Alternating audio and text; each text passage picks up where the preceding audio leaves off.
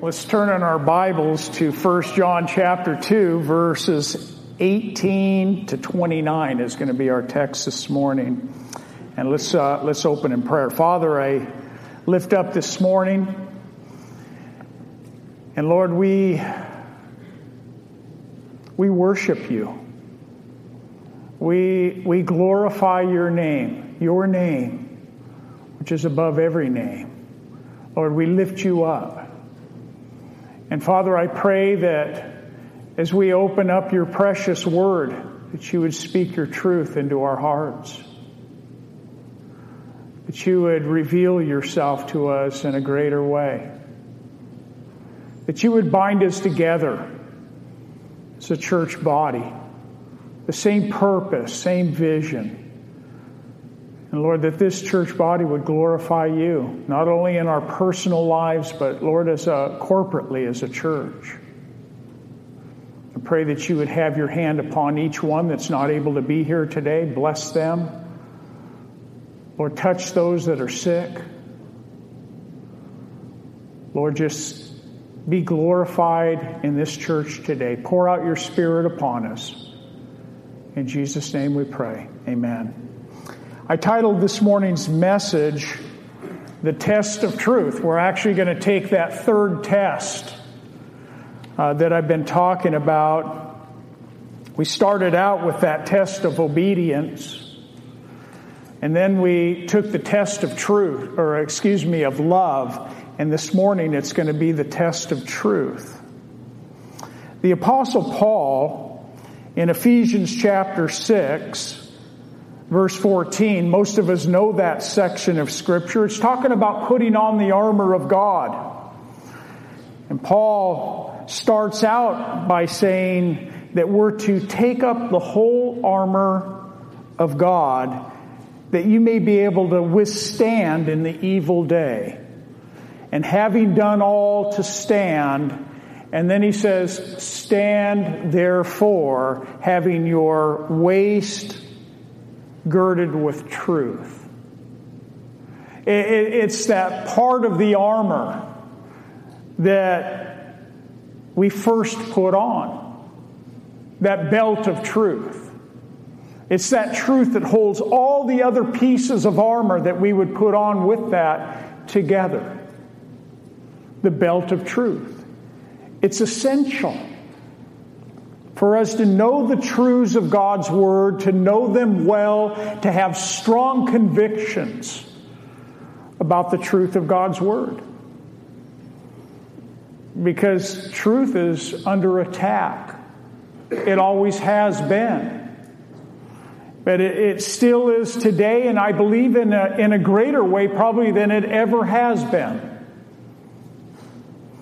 John wrote in 3 John chapter 1, verse 3, he says, "For I rejoiced greatly when brethren came and they testified of the truth that is in you, just as you walked in the truth. And I have no greater joy than to hear that my children walk in truth." It's real important for us as Christians to be able to take this test this morning and to put ourselves up against the truths of God's Word and to ask ourselves, do I know this? Am I convinced of this? Do I have this strong conviction about what I believe as a Christian? Those things that pertain to Jesus Christ. The Apostle John, out of all the apostles, out of actually all the letters in the New Testament, he spoke more of truth than any of the other apostles. As a matter of fact, he used the word truth in the letters that he wrote in the New Testament 22 times. There's only 69 times in all of the New Testament that the word truth is used. John used that word 22 times.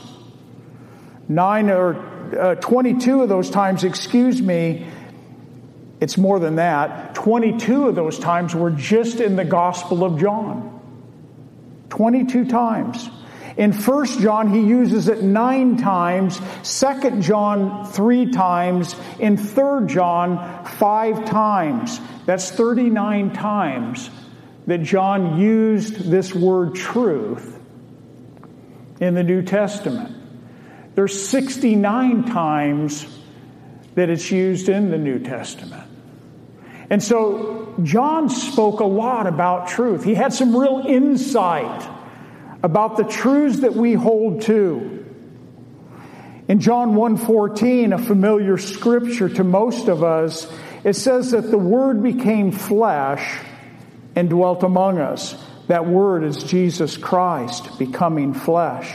And we beheld His glory, the glory as of the only begotten of the Father. He was full of grace and what? Truth. Full of grace and truth. That's Jesus Christ. John 1:17 tells us, for the law was given through Moses, but grace and truth came through Jesus Christ.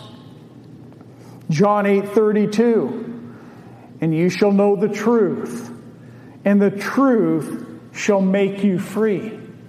How many of you have been freed from the bondage of sin through even the truth of the gospel? Jesus Christ coming in and saving you.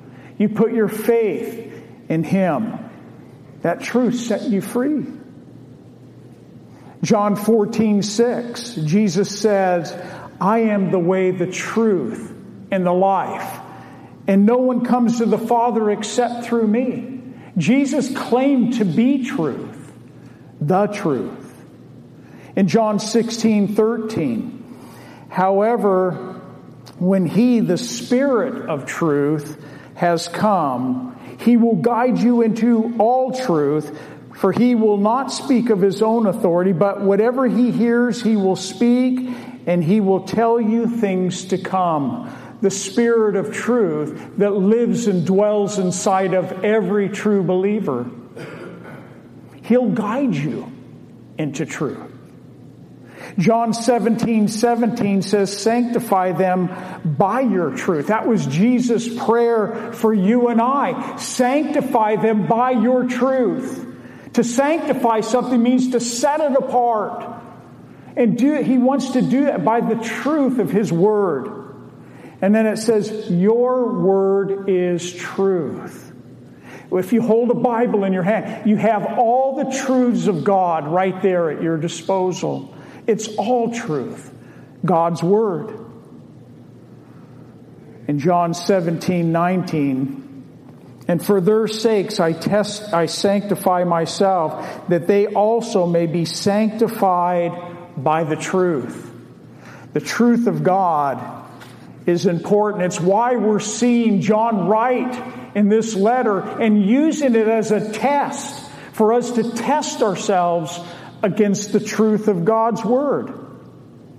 Gandhi made this statement, I believe in the fundamental truth of all great religions in the world. In other words, he wanted to lump them all into one big group. And that's not true. Alfred North Whitehead made this statement. He was a British mathematician who became an American philosopher. This is what he said about truth. There are no whole truths. All truths are half-truths. It is trying to treat them as a whole truth that plays the devil. You see, there are people in this world, and many more. As a matter of fact, if you want to just blow your circuits in your mind, then just go read about all the philosophers of the past and what their view was on what truth is. We live in a world full of people that have various answers, various thoughts on what truth is and what's the right religion. How does somebody get right with God? And every truth that you would know of is found in the Word of God. And I believe it's the Word of God that separates truth from error. It's why we hold so dear to it. It's why I teach it verse by verse in the way because I want you to know all of the counsel of God's Word. You see, the Christian faith is based upon historical facts. You see, your faith is not a blind faith. There's history that proves it out. Even for the atheists, even for the not, they can't deny the historical figure of Jesus Christ. History tells us there was a Jesus Christ that existed, a Pontius Pilate that crucified him. And even history tells us through eyewitnesses that Jesus Christ came out of that tomb. Your faith is based on historical facts. It's also based upon the prophetic word, God's word. Prophecy declares all of the events beforehand in the life of Christ. It's what gives such a strong foundation to our faith. Prophecy in Scripture. Some have said that 1/3 of the Scripture has something to do with prophecy. And then we have the Bible, the Word of God, something that we hold in our hands right now in this, and we have the whole Word of God. 66 books of the Bible. It's everything we need to know about the truths of God right here. And Christianity, our faith, is founded in the Bible. It's why people want to battle against the Bible. They want to say it's not true. It's just a book that has been written by a man or by men. And that's a lie. And for those of us that know how unique and that the Word of God is inspired by God, it is the living Word of God. Paul says in Ephesians 4:21 that the truth is in Jesus. You want to know the truth? You need to look to Jesus. The truth is found in Him, in Jesus Christ. We started John's letter with the test of obedience in chapter 2, verse 3 to 6. We all had to take that test individually. As we sat here and heard that test, we had to ask ourselves, do I pass that test? The test of obedience. We took the test of love in chapter 2, 7 through 11, and had to ask ourselves the question, am I experiencing this supernatural love, this sacrificial love in my life? Because the Holy Spirit, when He dwells and lives inside of a believer, it's going to be the outcome. And if we do not have God's love, then we don't possess truth.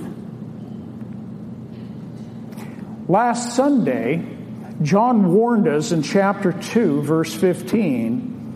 He says, "Do not love the world or the things in the world. If anyone loves the world, the love of the Father is not in him. For all that is in the world, the lust of the flesh, the lust of the eyes, and the pride of life is not of the Father, but is of the world. And the world is passing away, and the lust of it. But he who does the will of God abides forever." Today, we're going to take that third test. That test really comes out in chapter 2, verse 22 and 23. It's the test of truth.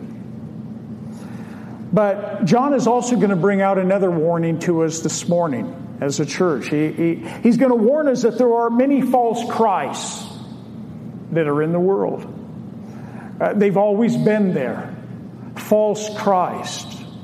Remember, John in this letter is defining to us what a true Christian is. I'm glad we have this letter, because there are a lot of people today that question what a true Christian is. What are the earmarks of a Christian? How do we know? Lots of people say they are. Statistics tell us there's a lot of them, but the reality is we don't see that all the time in people. And so it's very important for us to know how to define what a Christian is. And also to avoid those that would be anti-Christ. In our text this morning, John gives us another promise verse. Remember, I've shared that one of the purposes of John writing this letter is that we might have assurance of salvation, that we could actually know beyond a shadow of a doubt where we're going to go when we die. It should never be the question mark in a Christian's mind of where he's going to go when he or she dies. 1 John 2:25, and this is the promise. You all like promises, don't you? This is the promise that He has promised us, eternal life. It's a promise of God. And you can stand upon the very Word of God. The question is, we just need to line our life up with the Word of God and say, am I truly a believer? Examine yourself whether you're of the faith. Prove yourself. Test yourself, lest you be a reprobate, is what Paul said and exhorted us to do.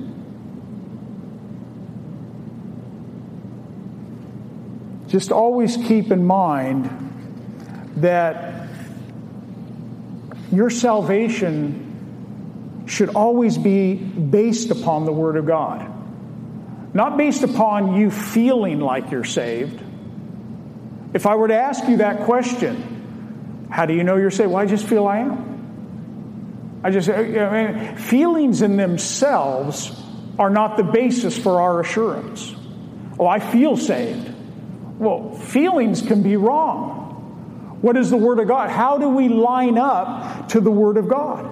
That's what's important, not feelings.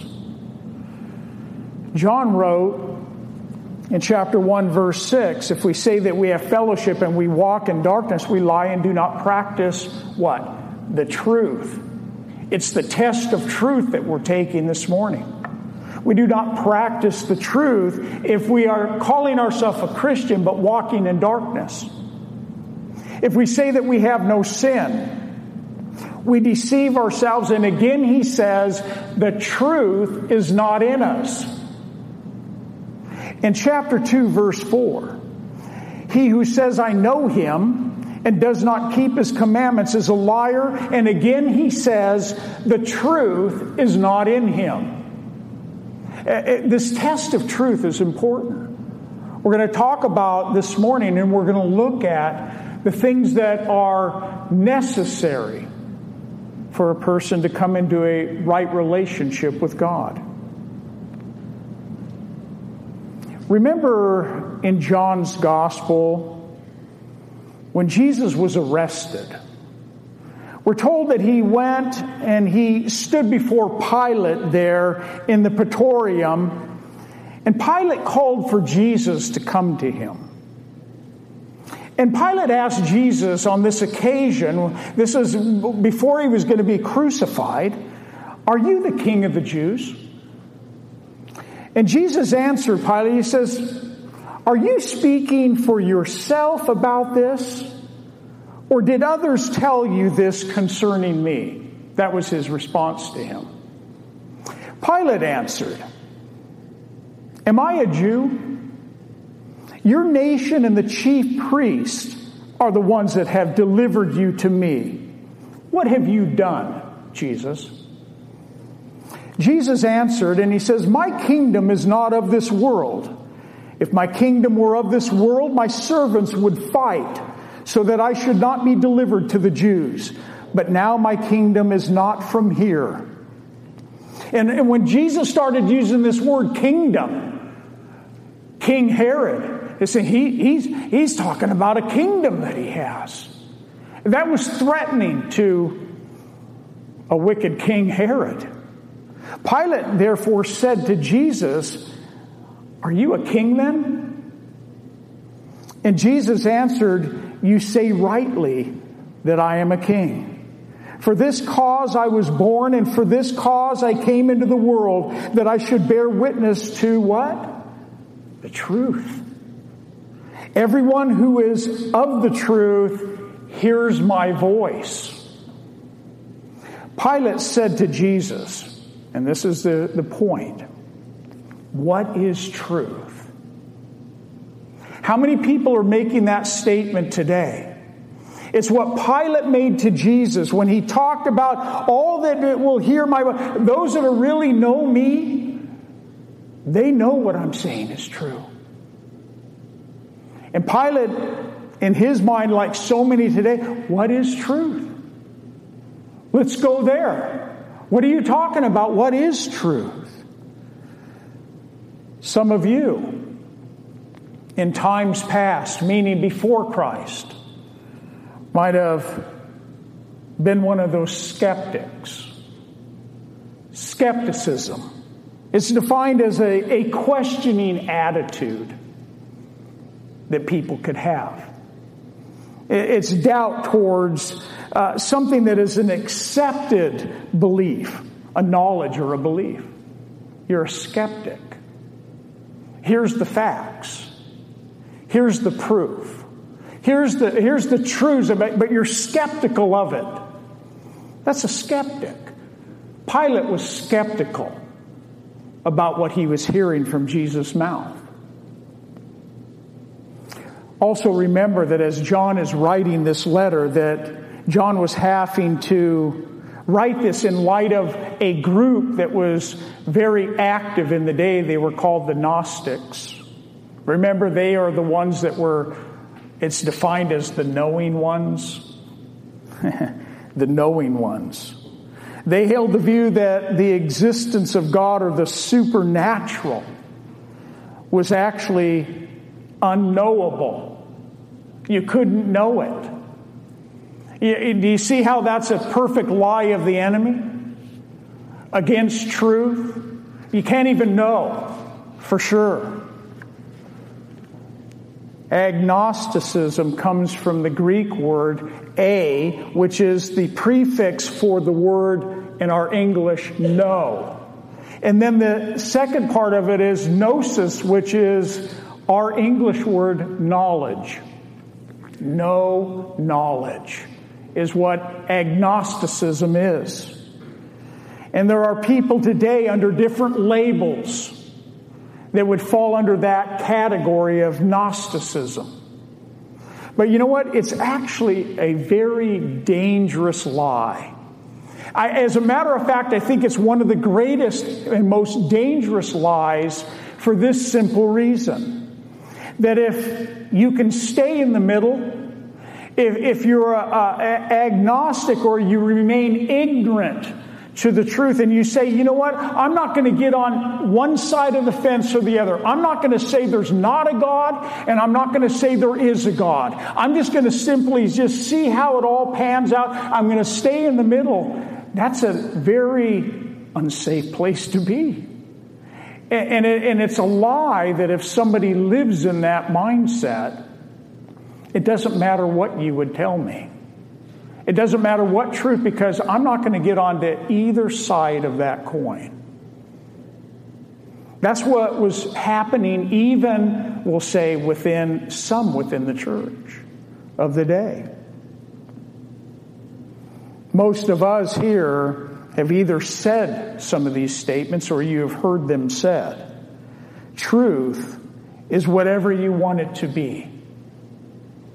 Or my truth is just as valid as your truth.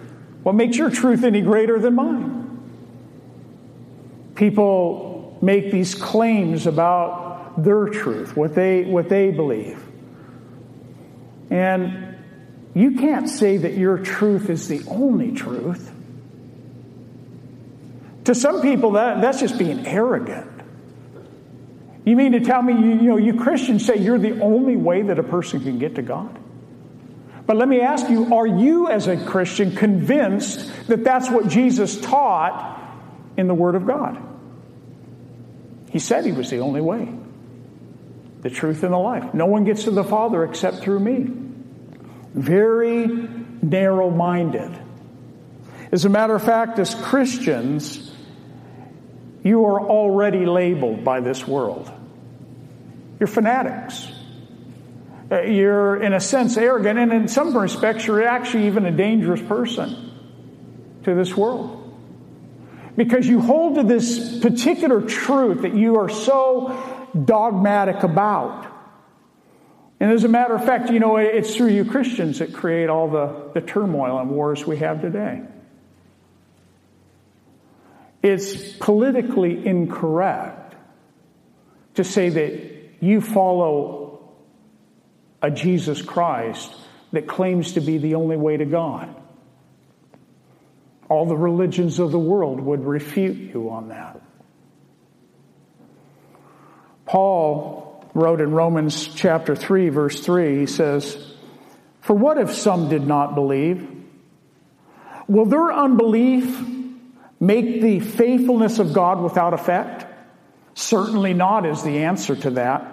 Let God be true and every man a liar." So in other words, if somebody were to make a statement against the Word of God, against God, you know what, I'm sorry, but you know what, that's fine for you, but I don't believe that truth. Does that mean because they don't believe it or they say it's not true that it's not? God has already said it. And they really say, God, you're lying. Let God be true, but every man a liar. You see, Jesus says, I am truth. My word is truth. We don't make truth be what we want it to be. He is truth. So what is the responsibility of mankind when it comes to truth?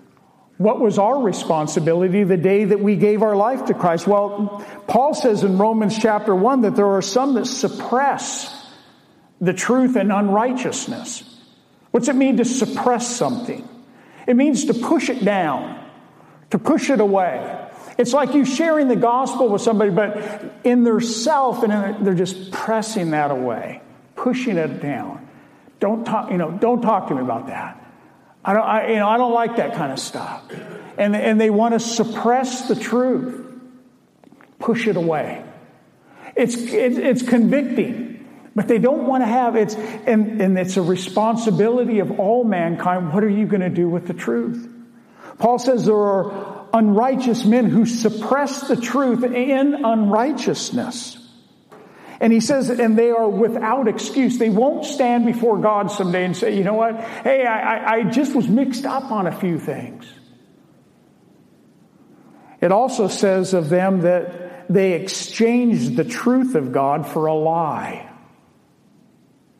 There are people that would exchange the truth, the glorious truth of the gospel for a lie. Sometimes it just blows my mind when I see some of the things that people follow. You ever looked at some of the weird religions out there? All the junk that people follow, and you go, wow. I mean, how do they even do it? I mean, how do they even do that? Some of the stuff is just weird. And they follow it like a religion. You know, the snake handlers and all. And wow, how do people do that? I mean, why not just the simple gospel that the Word speaks about? It's truth. But they'll go after a lie because it allows them to live their life the way they want, but they can still practice their religion. God says it's insufficient. John starts with words of care and love for children in our text this morning, but also with a word of warning about antichrists that are here and they're coming. Look at verse 18. Little children, it is the last hour, and as you have heard that Antichrist is coming. Even now, many antichrists, plural, have come, by which we know that it is the last hour. I believe that the early church 2,000 years ago was living in the expectancy of Christ's return. 2,000 years later, we are too. We live in expectancy of Christ's return.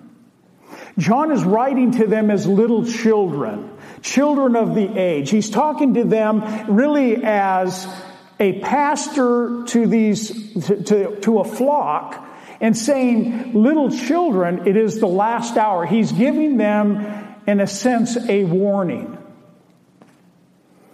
This word, the last hour, also is translated the last time, which actually speaks in the context here of the suddenness that these antichrists came on the scene. It did not take long in the early church for Antichrist, plural, to rise up, even within the church. There is also, though, the coming Antichrist, singular, that is coming. He says, you have heard that the Antichrist, singular, is coming. Even now many antichrists, plural, have come. In other words, they're already in our midst. The list of antichrists that we have in our world today, you could probably fill up about 4 pages if you wanted to print them off on your computer. Just a few of them that you're familiar with are the Jehovah's Witnesses, which teach that Jesus is not Jehovah God, but that he is a little God. That's Antichrist. Mormonism. Jesus was a man like you and I once, but he became a God, and you can too. That's Antichrist. The Unification Church. Jesus was a perfect man, but not God, not born of a virgin.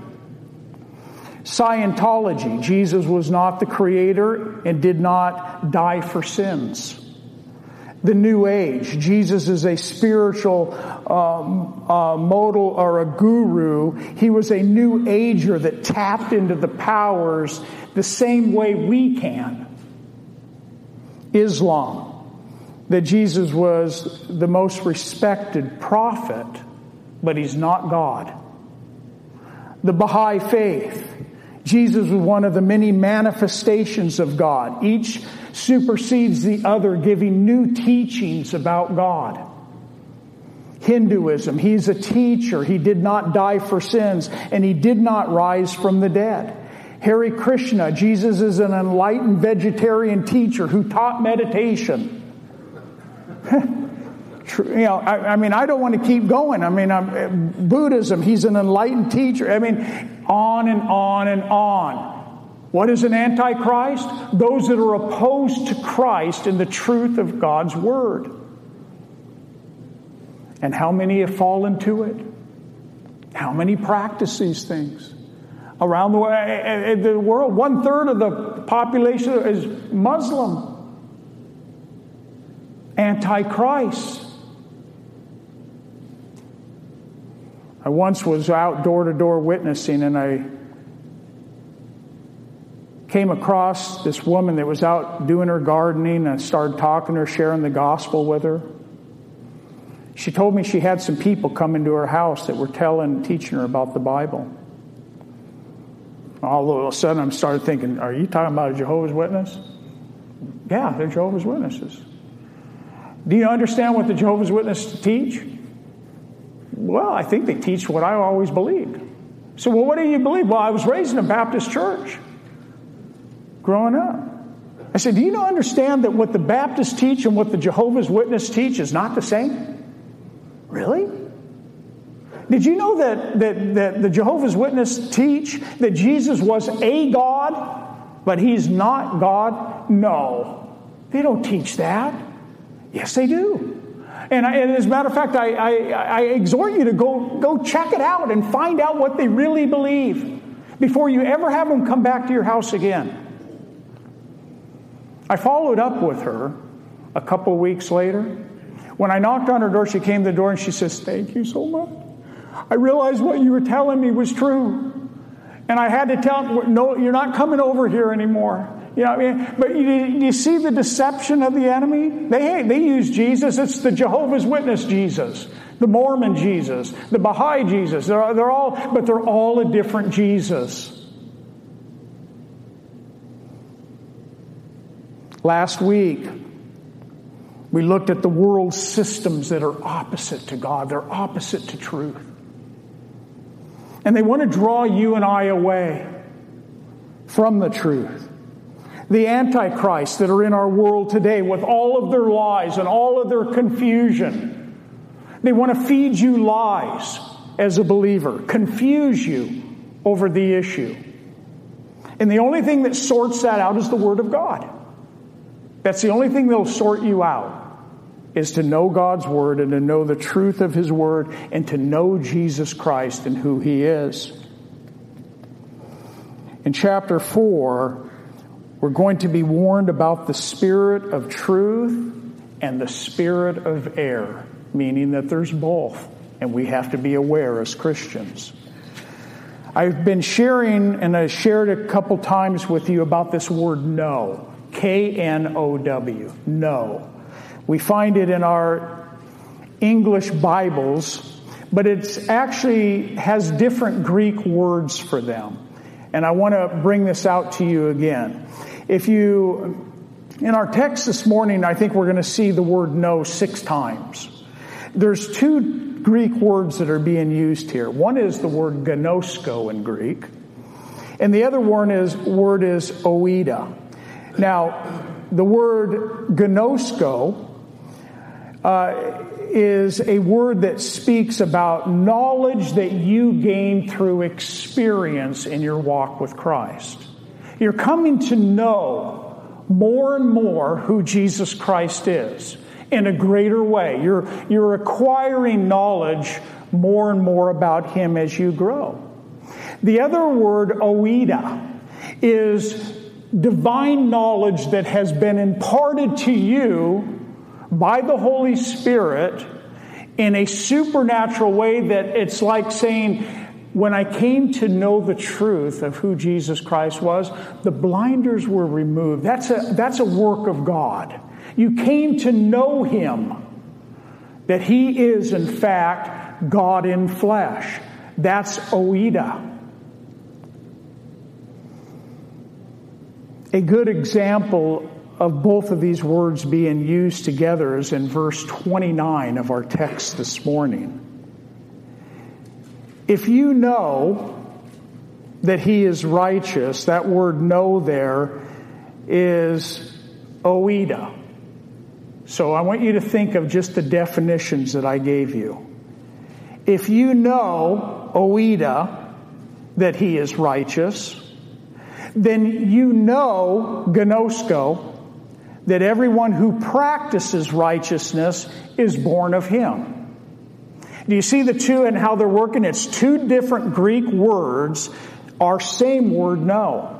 One is divine impartation of truth by the Holy Spirit. The other one is us learning and understanding in a greater way, knowing and coming to know. Verse 19, look at your Bibles. It says they, the they there is speaking of the Antichrist, plural. The Antichrist, they went out from us, but they were not of us. So, what do you mean? They were with them? They were in their midst? They were around them? They went out from us, but they were not of us. For if they had been of us, they would have continued with us. But they went out, that it might be made manifest, or it might be made evident, that none of them were of us. You see, even within the church, what we'll call the church, we have to have our guard up. There are some that were trying to even infiltrate the church and the thinking within the church with their own philosophies and ideas, creating confusion, bringing in a lie. But when those people get called out, and this quite happens a lot, I've had to do that at times in church. If somebody is bringing in something that is of a heresy sort, and they're bringing a non-truth and they're adamant about it and they're not teachable, that's dangerous for the body. They went out from us. It proved evident that they weren't of us. That's why they went out. Well, we can't fellowship here anymore. We can't be here anymore. Don't ever buy into the lie that tells you that you don't need other Christians in your life. We need each other, don't we? You can't do church very well from home. We just sit here, we do our own thing. Too many hypocrites in the church. And we have to be careful that as a church body that we realize the importance of the fellowship. John is not talking about those going out from us in the sense of these are people that are leaving this church because they want to go to another one for some other reason. That's not what we're talking about. We're talking about people that are anti-Christ, people that are opposed to the truth. And they went out and it became evident that they never really were of us.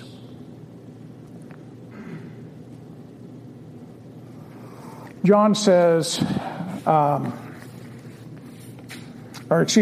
says in 1 Corinthians chapter 9:24, do you not know that those who run in a race all run, but one receives the prize? Run in such a way that you may obtain it. And everyone who competes for the prize is temperate in all things. And they do it to obtain a perishable crown, but we for an imperishable crown. Therefore I run thus not with uncertainty. Thus I fight not as one who beats the air, but I discipline my body, and I bring it into subjection, lest when I have preached to others, I myself should become disqualified. We're all in a race. If you were to start out in a race from the starting blocks, feet on the ground, and you took off and everyone saw you take off, man, look at that guy go, or look at that woman go, look at her run, look at her, and you start real well out of the starting gate. But then halfway through that track run, you stepped off the track. And people look at it and go, they didn't finish. They didn't go to the finish line. I mean, and even sometimes, you see, as a Christian, it's not how you start the race that it's the most important thing. It's how you're going to finish. How will you finish your race? And we're all in that. Verse 20 and 23, we're going to have to pick it up here. John gives us a way that we can identify the spirit of Antichrist. Look at verse 20. But you, he's speaking to you as believers, you Christians. You have an anointing from the Holy One, and you know. What no do you think that might be? Oida. And you know all things. Wow. You have an anointing from the Holy One. That word anointing is charisma. It's speaking about the Holy Spirit that lives and dwells inside of you when you become born again. You're a Christian. That anointing that you have from the Holy One is what reveals truth to you and I. You see, as I'm sitting here teaching, those of you that are born again and saved, and I'm going to assume that you all are, though God knows, you're all going, yeah, I see that. I agree with that, because there is God's Spirit in you that shows you truth. 1 John 3:24 says, now he who keeps his commandments abides in him, and he in him, and by this we know that he abides in us, by the Spirit whom he has given us. 1 John 4:13. By this we know that we abide in him, and he in us, because he has given us his Spirit. 1 John 5:6. It is the Spirit who bears witness, because the Spirit is truth. His Spirit dwelling in you in truth is also that charisma, that anointing that opens your understanding to truth. John is telling the believers there, this is how you can identify the spirit of Antichrist. He says in verse 21, I have not written to you because you do not know, oida, the truth. Because you don't know the truth, but because you know it. Oida again. And no lie is of the truth. Have you ever heard a teacher or somebody talking about the things of God, and then something in your spirit is telling you, that's not right. That's not right. I don't even know the scripture to support what I'm thinking, but I just know that what they're saying is not right. that doesn't line up with what I know. And I believe that the Holy Spirit of God that is in you allows you to identify things that are not true. John says in verse 21, because no lie is of the truth. If somebody's feeding you a lie and you're a born-again Christian, you have the Holy One that has imparted His Spirit within you, you know when the lie comes. If I just say to you, Jesus isn't God, all of you are sitting up going, yes, He is. You know. And it goes that way with truth in God's Word. So I'm going to push ahead here. We're going to push ahead to verse 22. He says, who is a liar? But he who denies that Jesus is the Christ. He is Antichrist, who denies the Father and the Son. That's the truth test. That's how we test ourselves against the Word of God. By asking ourselves the questions that are posed. Who is a liar? But he that denies that Jesus is the Christ. Christ means anointed one. Christ is speaking of the Messiah, the coming Messiah, the anointed one that was spoken of in the Old Testament. And so you say, well, do all I have to do is believe that Jesus is the Messiah? For those of you that are Christians, would that be sufficient to believe that Jesus is the Messiah? That's all you need to believe? No. He's more than just the Messiah. He's the Son of God. He's God in flesh. Who is a liar? Or in the Greek, it's who is the liar? But he who denies that Jesus is the Christ. He is Antichrist, who denies not just the Father, but the Son also. So, when we're talking as Christians about what we believe and what we would hold to, we're talking about the fundamental beliefs as a Christian. Jesus is God in flesh. Jesus came and went to the cross and died for my sin.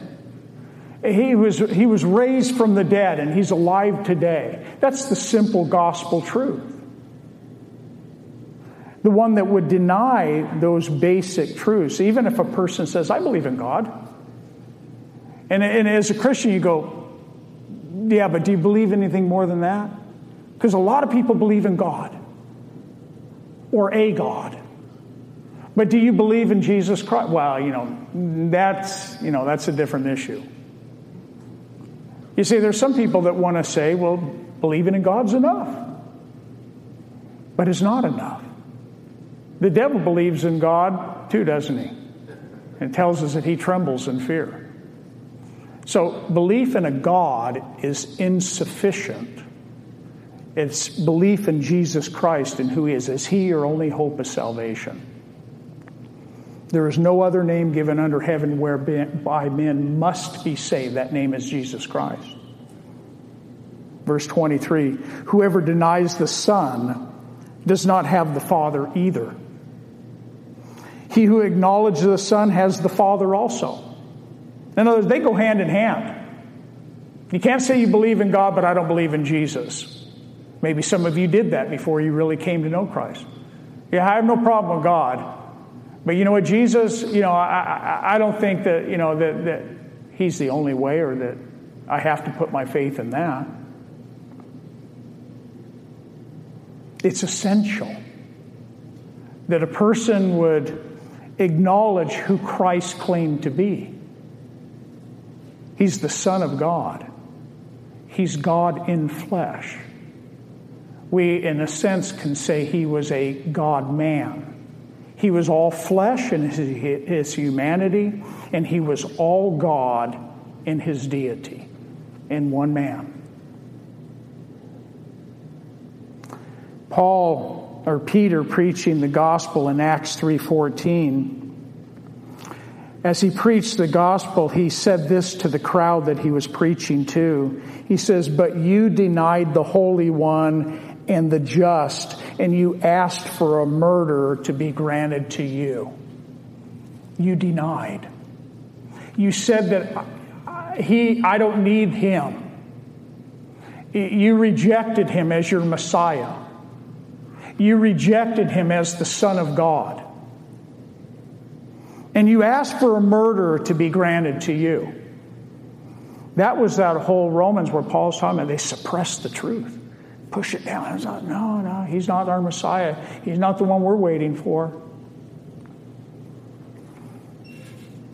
It's essential that we believe the truth, hold to the truth, stand on the truth, abide in the truth. Verse 24, and we're close. Therefore, let that, and what's that? Therefore, let that, I believe it's this truth, abide in you, which you heard from the beginning. Let that truth that brought you to a saving knowledge of Jesus Christ when you gave your life to him, let it abide in you. That's what you heard in the beginning. It's where you started out. Let it continue to be what you follow and what you believe.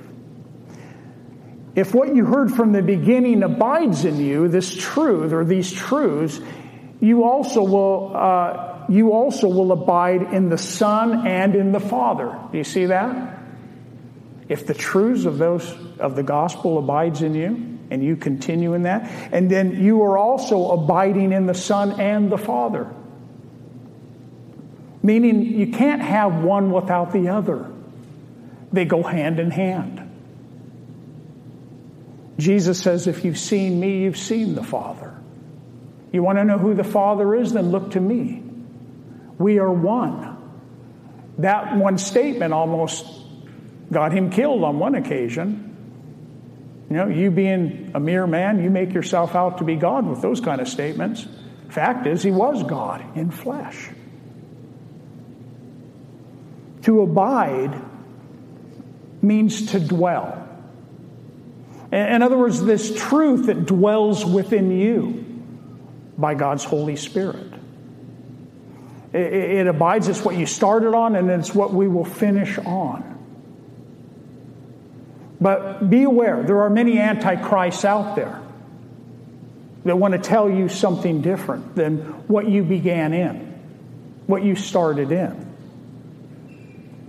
And this is the promise, verse 25, that he has promised us eternal life. These things I have written to you concerning those who try to deceive you. One of the jobs of a pastor is to teach the Word of God. Another job of the pastor is that he would seek to protect the flock. Teaching and protecting. Because there's a lot of stuff out there. So, my feelers go up when I have something come in that I go, that's weird. That's not right. I'd be watching because that's what God's called me to do. But look at verse 27. But the anointing, that charisma, which you have received from him, that's where it came from, it abides in you, it dwells in you, and you do not need that anyone, anyone teach you. But as the same anointing teaches you concerning all things and is true and is not a lie, and just as it has taught you, you will abide in him. You have no need that anyone teach you. You say, well, why don't you get down from there, Greg? Why are you teaching us then? There's the gift of teaching in Scripture. God has given that gift for people to communicate the Word of God. But I want to say that ultimately your understanding of truth doesn't come from Greg. It comes from that anointing or that Holy Spirit that dwells inside of you, that opens up your understanding to what I am saying, because His Spirit is confirming in your heart that it's right, and you're seeing it in the Word of God, and you're saying, yes, that's right. That it's not me, but it's God's Holy Spirit that illuminates Scripture and illuminates truth to you and I. And it's not a lie. Verse 28. And now, little children, again he says it, abide in Him. In other words, you dwell in Him, that when He appears, we may have confidence and not be ashamed before Him at His coming. It's coming, church. Jesus Christ is coming back. We will all stand before the Lord someday, and we will give an account. I don't want to be in a position or in a place, one of compromise, but I also don't want to be one that has been led away by false truth, into false thinking. I don't want to stand before the Lord on that day. This being ashamed is literally reads this way, that we would not shrink back from Him, ashamed at His coming. 1 John 4:17, looking ahead, says, love has been perfected among us in this, that we may have boldness in the day of judgment. It's not talking about the great white throne judgment for the unbeliever. It's talking about the Christian standing before the judgment seat of Christ, that you might have great boldness in that day. I want to be in that place where when I walk before the Lord as an imperfect human being and standing there in the righteousness of His Son, Jesus Christ, that I'm going to be standing in the boldness that I have through Him. He's right. Just stay right there, Jesus. You know what I mean? But it's the truth of God's Word. We'll close in verse 29. If you know, Oida, that He is righteous, you know, Gnosko, that everyone who practices righteousness is born of God. That born of God is being born again. Born again by His Holy Spirit. If you're not born again this morning, you know it. If I asked you, are you born again? And you say, well, I think I am. How would you define that? To me, being born again is that God's Spirit came and made residence in your body. You became the temple of the living God. The day you said, God, forgive me and come into my heart and save me from my sin, and I believe in Jesus Christ, that He's my only hope of salvation. And supernaturally, God, by His Holy Spirit, came and placed His Spirit in your heart. And you became born again. And then you started seeing your life change. Things began to change in life. And here we read that we know, or you know, Gnosko, that everyone who practices righteousness, or the old King James reads this way, everyone who doeth righteousness. You see that? It's like action involved. It's like doing something. Everyone who doeth righteousness is born of Him, is a true child of God. We're not talking about perfection, church. We're talking about people that have come and started out in the truths of the gospel, and we're going to carry that to the very end. We're going to stand before the Lord in His righteousness someday, not our own. But my job as a Christian is to yield and to abide in Him and say, God, I want to practice righteousness. I want to do good deeds. Not because they're saving me, but because I am a Christian and it's what I ought to do.